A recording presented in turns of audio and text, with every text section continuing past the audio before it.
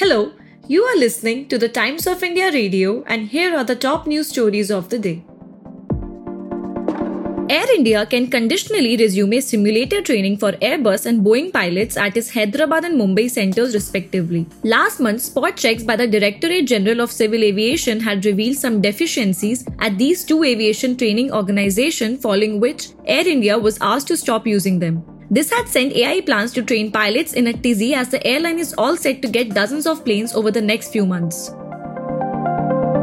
After inserting a rule in the Drugs and Cosmetics Rules 1945 to prevent inappropriate advertisements of Ayush medicines in 2018, the Ayush Ministry has done an about-turn with its Technical Advisory Board recommending that the rule be omitted. This is despite the fact that the government had consulted the same board before bringing in the rule. Moreover, in its meeting in June 2022, the board had recommended that omission of Rule 170 was not required.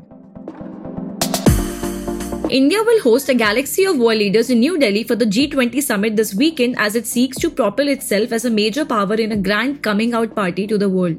The G20 summit means a lot of things for India and by extension, Prime Minister Narendra Modi. The meeting will define India's role as a champion of the global south and the voice of several developing countries.